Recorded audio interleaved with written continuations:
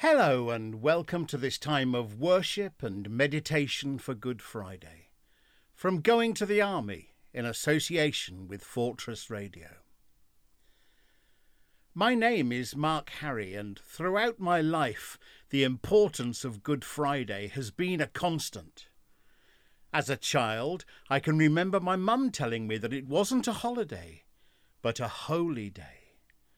A bit like a Sunday, but even more special.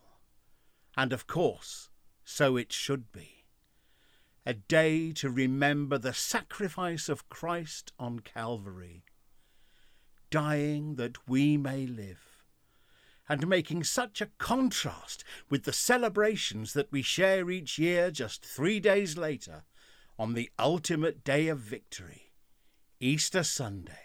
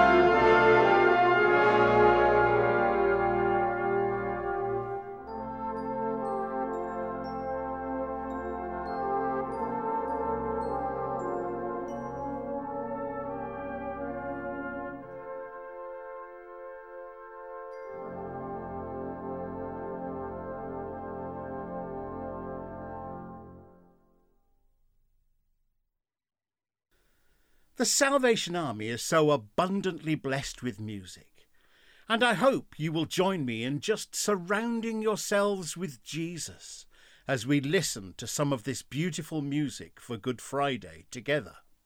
For this programme we have tried to keep the introductions to the pieces as short as possible, but there is an accompanying document that you can download which has more information about the music and the performers that you will hear.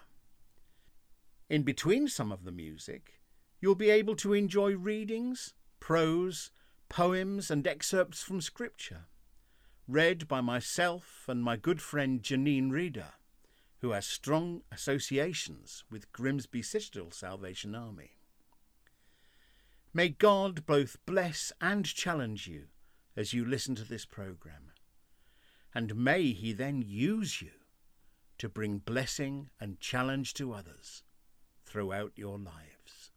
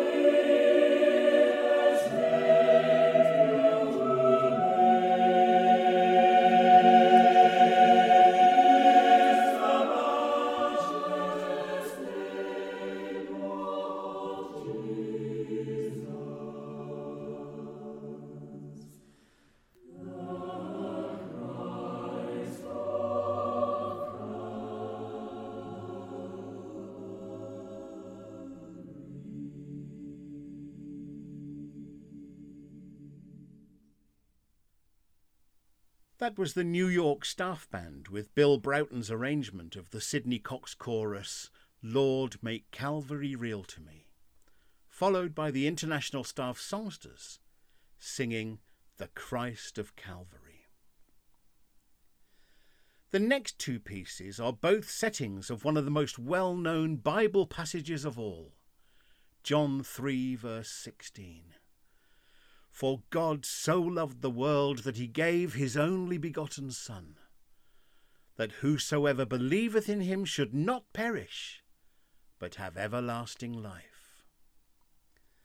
The first setting is the famous one by John Stainer, and the second, perhaps lesser known even by Salvationists, is by Michael Babb. Both are sung by massed choirs in gatherings at the Royal Albert Hall.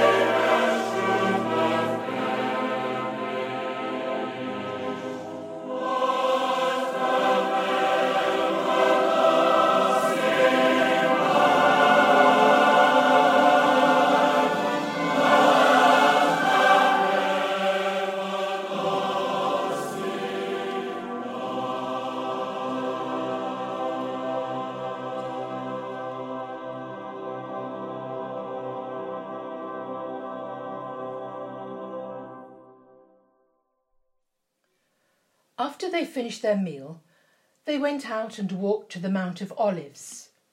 On the mountain was a garden known as Gethsemane, which means oil press.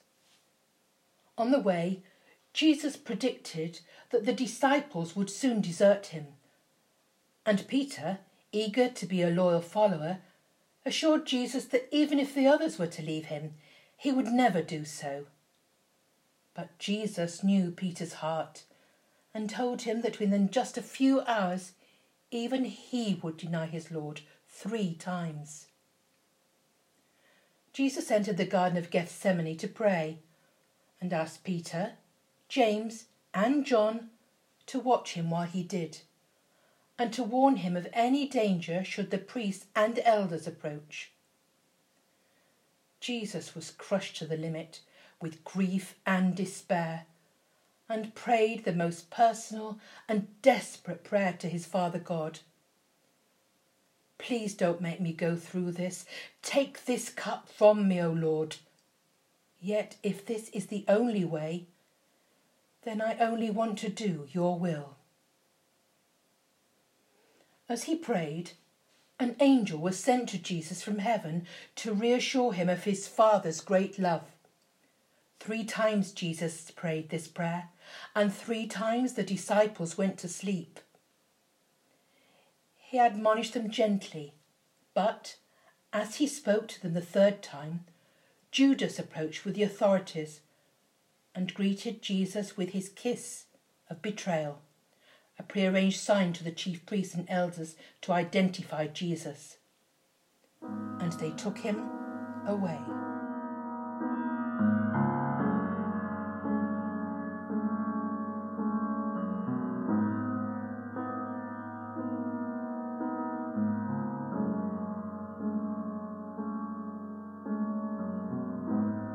Before this day comes to an end,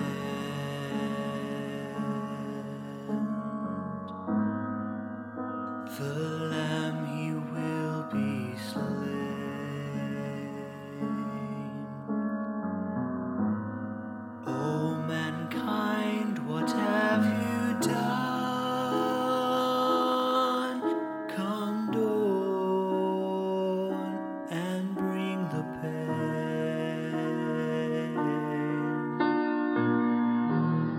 Take this cup from me, O Lord, release me from this task. Yet if this is the only way,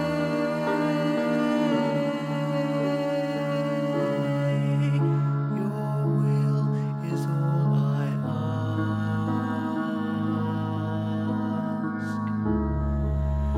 Your will is all I ask.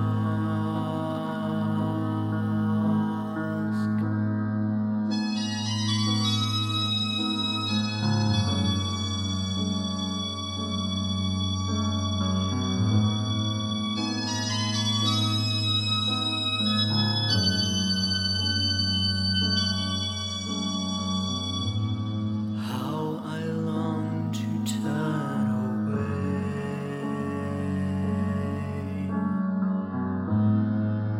Hold close the precious night. My heart grows cold, my soul cries out, oh Father, bring me light.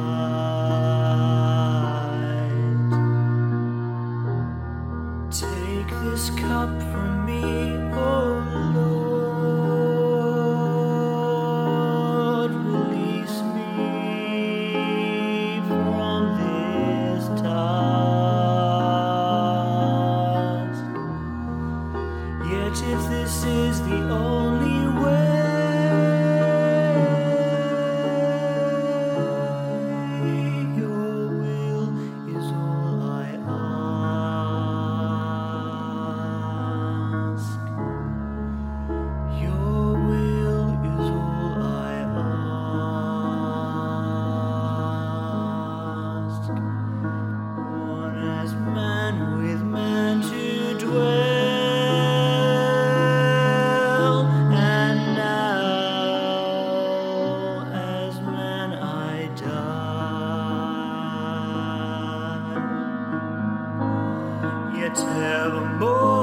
thy glory lives, eternal sacrifice.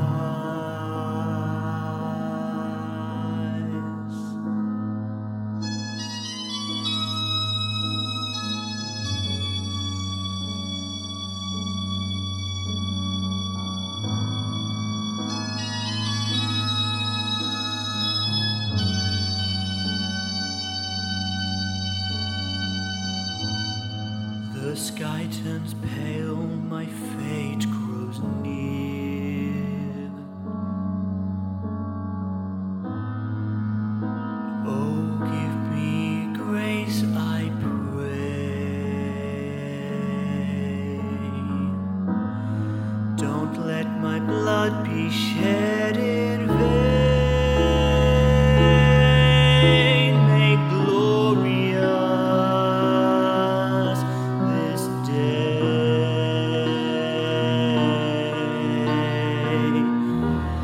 Take this cup from me, O Lord. Release me from this task. Yet if this is the only way,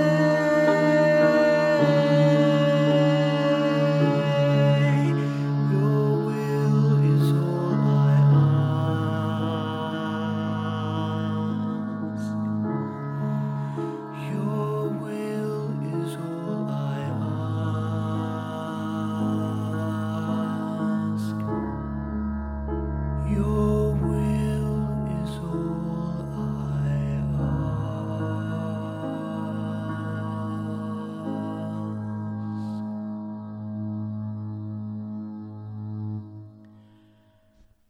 One of my all-time favourite devotional band pieces is Bram Coles's selection, The Hill of Calvary. I particularly love the words that are associated with the selection's final tune. O Jesus, I can ne'er repay the love thou hast for me. O take my life, my love, and all I have to give, and let me live for thee. O Calvary, Calvary, where Jesus died for me. I love the place called Calvary, where Jesus died for me. And following that piece, which will be played for us by the Chalk Farm Band, we will hear the same band sing a most beautiful tune by Heinrich Pfeil, married to Isaac Watts's hymn, When I Survey the Wondrous Cross.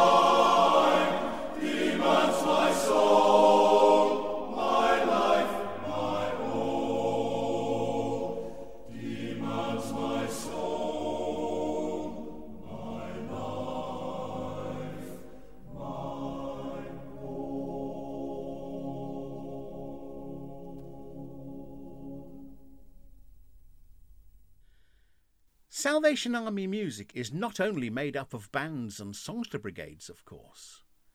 In our past, we have used string quartets, wind bands, big bands, and contemporary ensembles.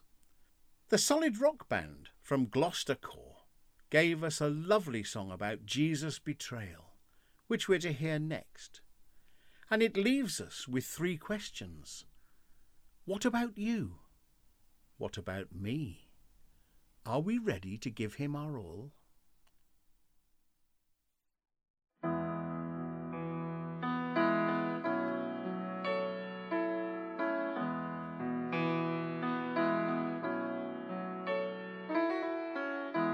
Only 30 pieces of silver, the price of a female slave, that Judas received for his master when he sold him for death in the grave. What about you? What about me? Does money mean more than Jesus? Are we ready to give him our all?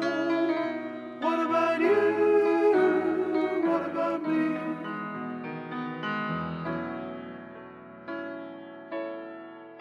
In terrible darkness he hung there, the powers of evil did cheer, for they thought that they had accomplished what to their hearts was most dear. What about you? What about me? Do we help the demons with their work? Or do we fight for God and for right? What about you? What about me?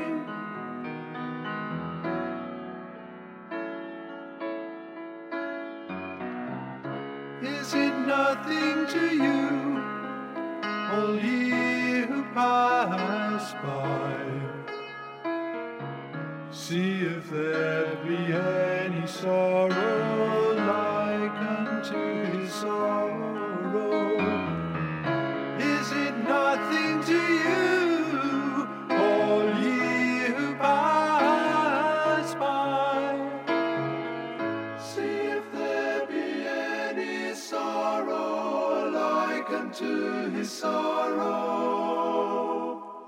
See if there be any sorrow like unto his sorrow.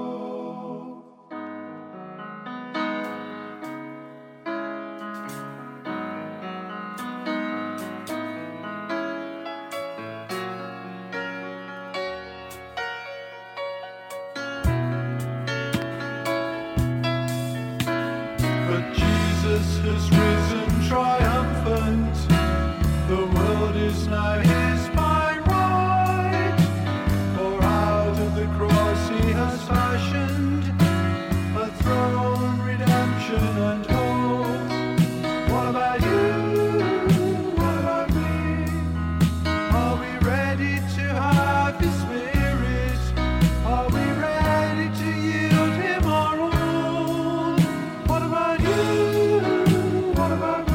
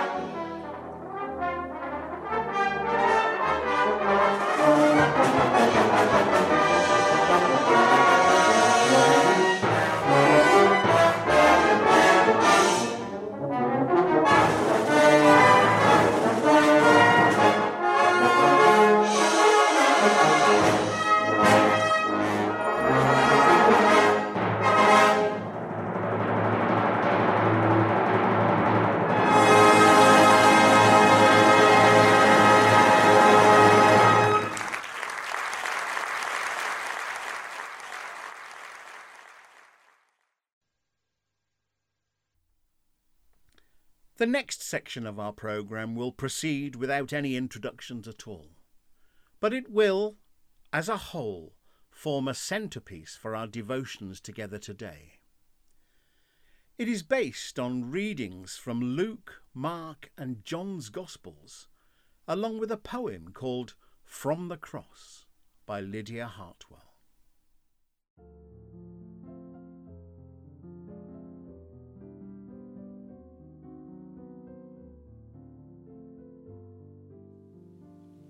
Two other men, both criminals, were also led out with him to be executed. When they came to the place called the Skull, they crucified him there along with the criminals, one on his right, the other on his left. Jesus said, "Father, forgive them, for they do not know what they are doing." And they divided up his clothes by casting lots. The people stood watching, and the rulers even sneered at him. They said, "He saved others. Let him save himself if he is God's Messiah, the chosen one." The soldiers also came up and mocked him. They offered him wine vinegar and said, "If you are the King of the Jews, save yourself." There was a written notice above him which read, "This is the King of the Jews." One of the criminals who hung there hurled insults at him. "Aren't you the Messiah? Save yourself and us." But the other criminal rebuked him. "Don't you fear God," he said, "since you are under the same sentence. We are punished justly, for we are getting what our deeds deserve. But this man has done nothing wrong." Then he said, "Jesus, remember me when you come into your kingdom." Jesus answered him, "Truly I tell you, today you will be with me in paradise." It was now about noon, and darkness came over the whole land until 3 p.m, for the sun stopped shining, and the curtain of the temple was torn in two. Jesus called out with a loud voice, "Father, into your hands I commit my spirit." When he had said this, he breathed his last. The centurion, seeing what had happened, praised God and said, "Surely this was a righteous man." When all the people who had gathered to witness this sight saw what took place, they beat their breasts and went away. But all those who knew him, including the women who had followed him from Galilee, stood at a distance, watching these things. "Father, they taunt me. Divide up my clothes. I know that you see, but why aren't you close? They don't understand us. They don't really see the choice that is happening. Our choice to offer me in place of their failures and all hidden shame. They don't understand this means a chance to start again. Some of them seeking, knowing they're lost. It is for them that I've counted the cost. I'm hurting. I'm broken. I don't know how long this pain I can carry. Please hear your son. But I trust in your goodness right now in this pain. Into your hands I commit myself again. With terrible taunts they took him stripped him, they whipped him, they shouted abuse and shook him, they knocked him, they mocked him, they planted him a crown of thorns, and cursed the day that he was born, and laughed the Son of God to scorn. They bruised him, refused him. They planted him a crown of thorns, and cursed the day that he was born, and laughed the Son of God to scorn. They bruised him, refused him. And even his friends mistook him, they left him, bereft him, they failed him and then forsook him, decoyed him, destroyed him. And even on the house was done by all that they had seen and heard. They had not understood a word. Decried him, denied him. And even though the house was stoned by all that they had seen and heard, they had not understood a word. Decried him, denied him. And then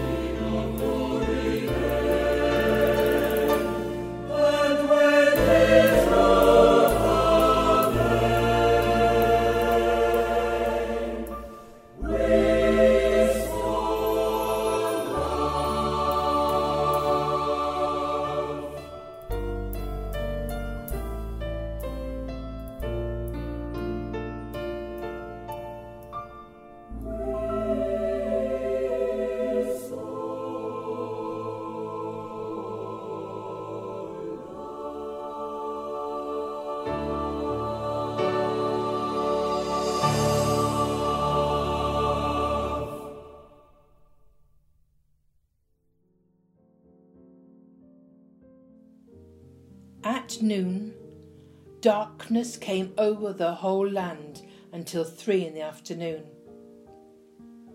And at 3 in the afternoon, Jesus cried out in a loud voice, Eloi, Eloi, lema sabachthani, which means, my God, why have you forsaken me? When some of those standing near heard this, they said, Listen, he's calling Elijah.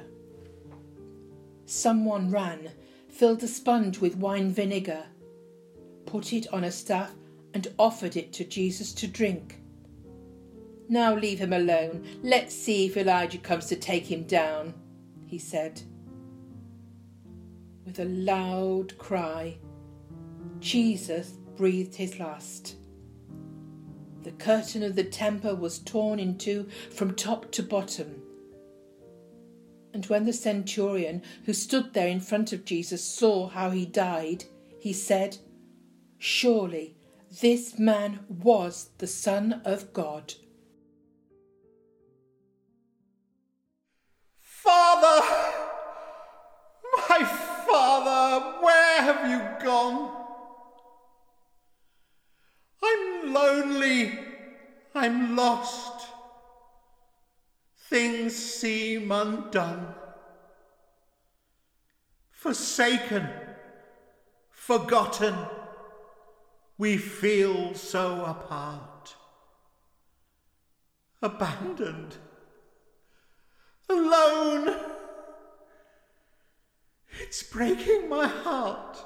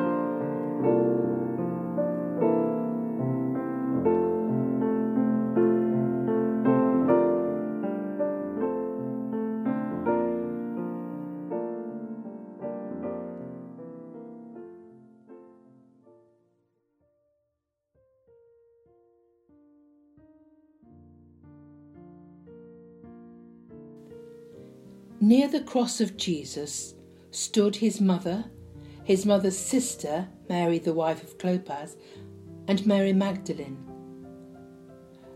When Jesus saw his mother there, and the disciple whom he loved standing nearby, he said to her, "Woman, here is your son." And to the disciple, "Here is your mother." From that time on, this disciple took her into his home. Later, knowing that everything had now been finished, and so that Scripture would be fulfilled, Jesus said, "I am thirsty." A jar of wine vinegar was there, so they soaked a sponge in it, put the sponge on a stalk of the hyssop plant, and lifted it to Jesus' lips. When he had received the drink, Jesus said, "It is finished." With that, he bowed his head and gave up his spirit. Father, I watch them, the people who come and who go.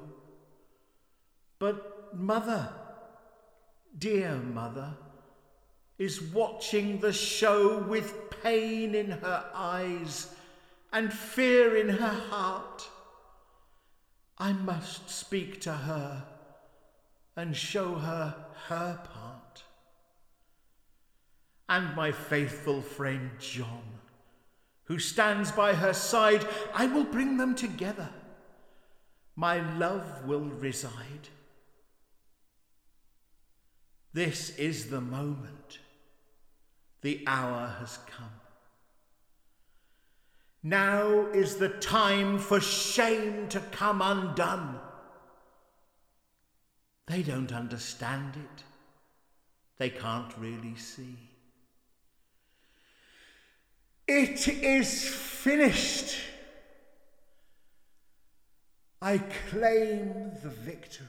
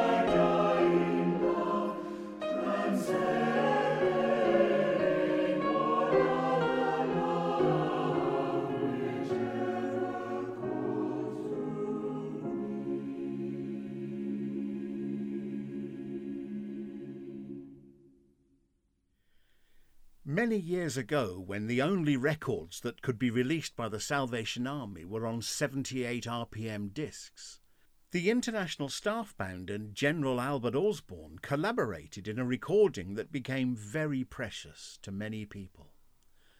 On it, the General spoke about a recording of a song that the band had made, and used part of that song itself.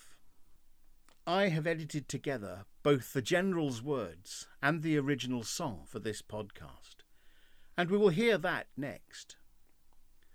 Following that is a very rare recording from 1964 of the International Staff Band playing, in Norway, Eric Leidson's 1938 selection, The Cross.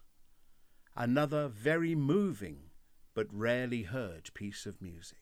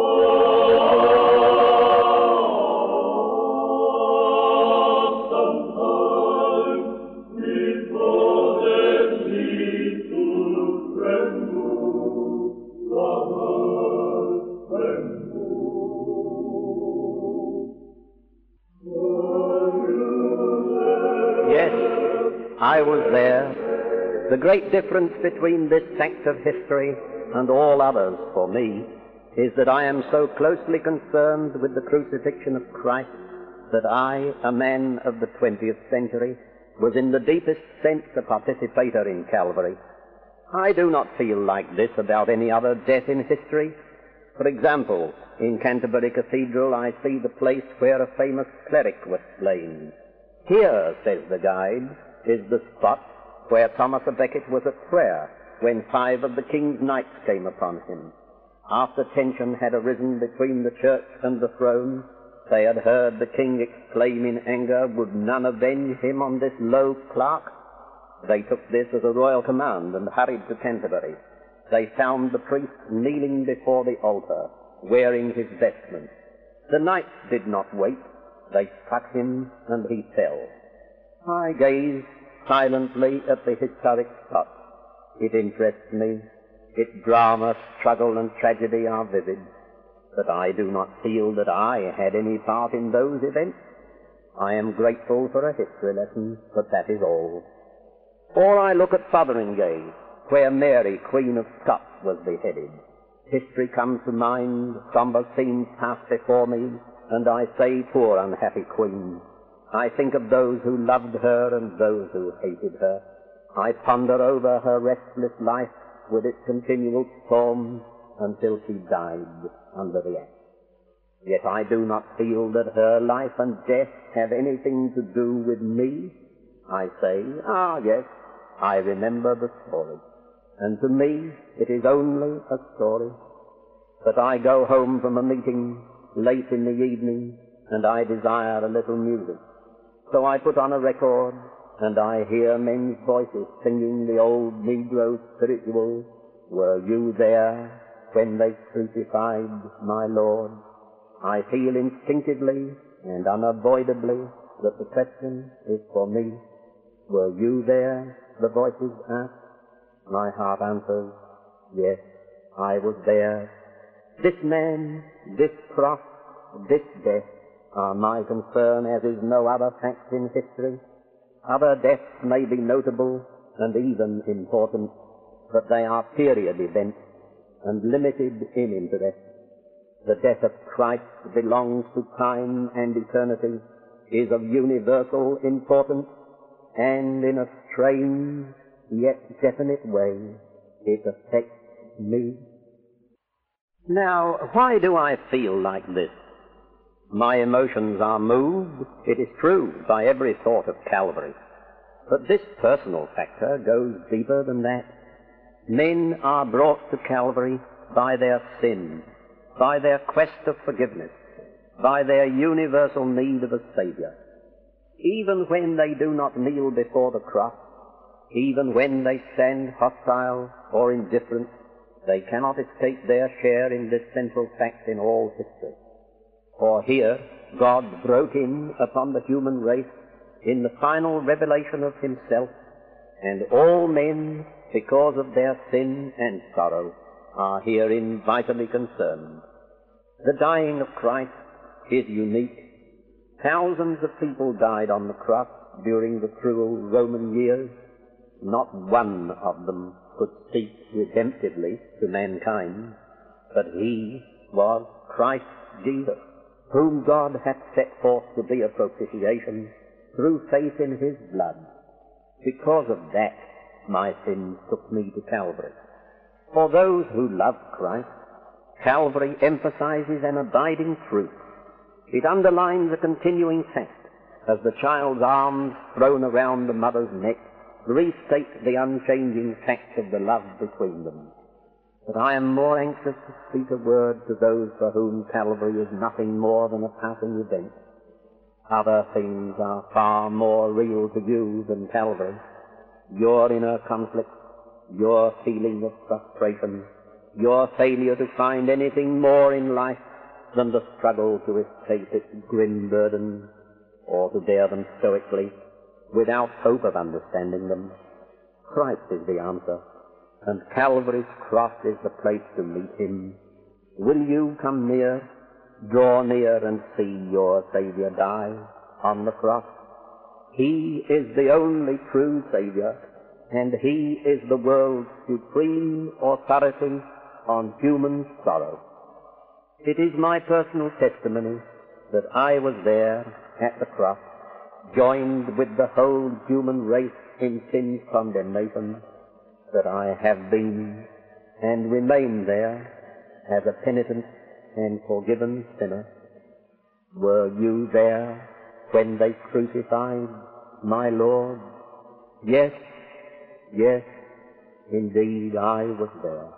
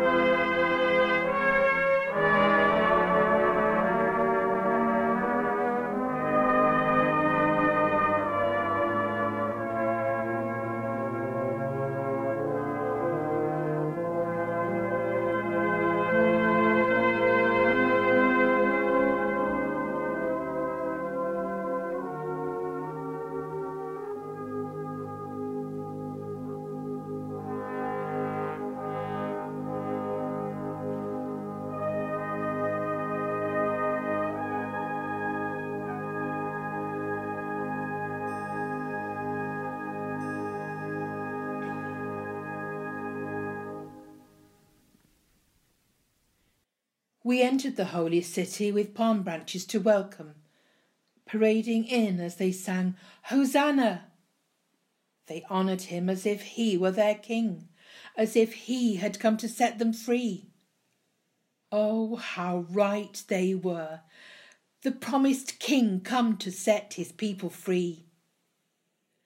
We shared in communion with the Lord and the betrayer on the eve of the darkest day in history. Hate brewed at one end of that table, while love stirred peacefully on the other, and all of us living in blissful ignorance in between. We celebrated the Passover with our Master, and we prayed that the Lord would not pass over us again, that instead he would stoop down to us and save us. But we denied him in his hour of need. We slept soundly as he was betrayed by us. Like a lamb led to the slaughter, he gave his life for another. They beat him within inches of his divine life. They cast lots for his garments and spat on his bloodied face. No longer did they yell, "Hosanna!" to welcome their king, but they yelled, "Crucify him!" to condemn their divine Lord. They drove nails into his frail hands. He cried out to heaven, asking why the Lord had forsaken him. He declared in defiance, "It is finished," and he passed on to death. They threw a sword into his swollen side. His holy blood and holy water spilled to sanctify the earth onto which it fell. So silly they were. They thought that they could kill God, that they really believed they could depose the Lord of all with mere nails. But the sky darkened, and heaven turned away so as not to see her Lord die. The earth shook, and the world changed. Suddenly, all knew, surely this man was the Son of God. The once bright and beautiful sky turned suddenly dark. The earth shook violently in disapproval that her Creator lay dead on her face. The warm, humid air turned suddenly bitterly cold and dry, for the promised Messiah had been defeated. Death itself had victory over the world, and the world knew it was so. There, on the cross, lay the life of the world, dead. The light of the world had been snuffed out, and the world left in darkness. The hope of all mankind suddenly vanished. The steady hand holding the world wavered in mourning, and darkness covered the seemingly God-forsaken earth. Who are we at the foot of the cross that stood silently? We stood by and watched the promised Messiah be taken away and killed. We reap what we sow, and will now live out our days in the darkness. Without hope, we shall suffer for all time a punishment fit for our crime. We crucified the Messiah. We gave the Lord to death. We killed God. For 3 days the sun did not rise. For 3 days the world swayed unstable. The demons danced in the darkness. Hell was victorious. Because for 3 days God lay dead in a tomb.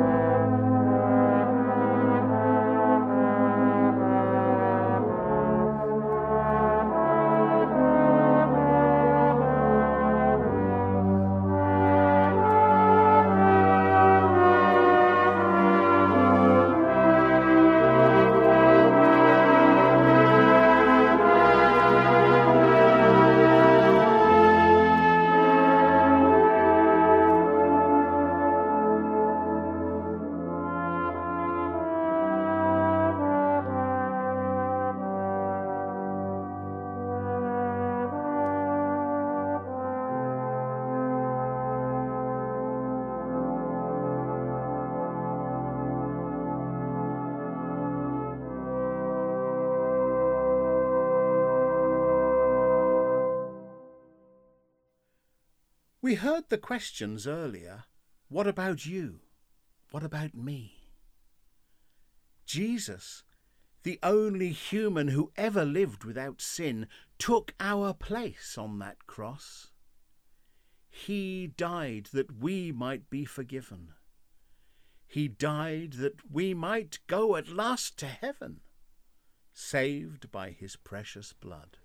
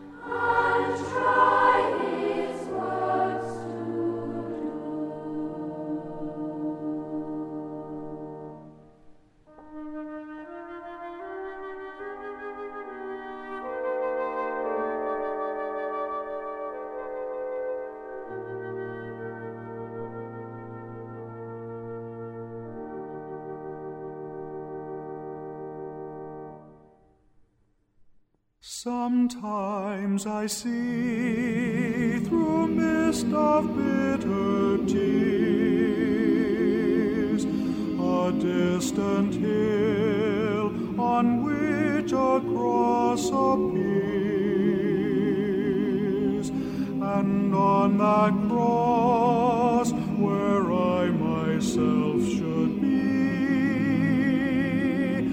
I see the lowly man of Galilee. He took my place, his life he freely gave. O boundless grace, my soul from sin to save. He took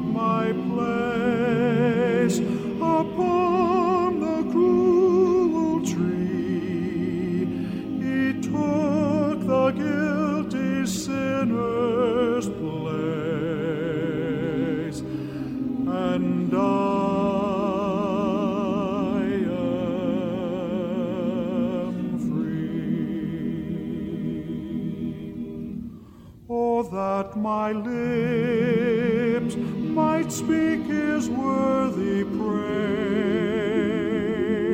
and that my hands might serve him all my days, until at last, through his redeeming grace, I meet and greet the man who took my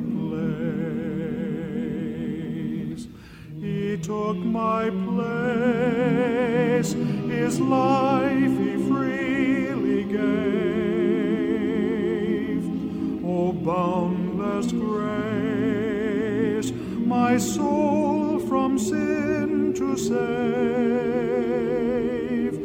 He took my place upon the cruel tree. He took the guilty sinner's place, and I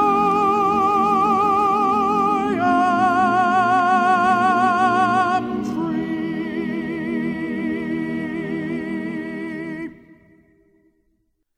Of course, what we know now that the disciples and the other followers and friends of Jesus did not know at the time is that all the desolation, gloom and despair of Good Friday was to be followed so shortly afterwards by Christ rising from the tomb and conquering sin and death forever. And so, it is with an eye towards Easter Sunday that we end our broadcast today with a somewhat more positive sense of expectation. Colonel Catherine Baird's beautiful poem, When Jesus Looked O'er Galilee, gives us perhaps a little insight into Jesus' thoughts in the days leading up to Good Friday. And yet it ends with those tremendous words, "But when the wind triumphantly swept from the open plain, the Master surely heard the song, 'The Lord shall live again.'" Hallelujah. And so we'll end with Robert Redhead's lovely setting of Ernest Fuster's tune to Catherine Baird's poem. The piece is called Reflections in Nature. And then we'll reflect ourselves on the wonder of Jesus' love for us all that made Good Friday and Easter Sunday possible. Such love. May God richly bless you all and use us all in his service. Amen.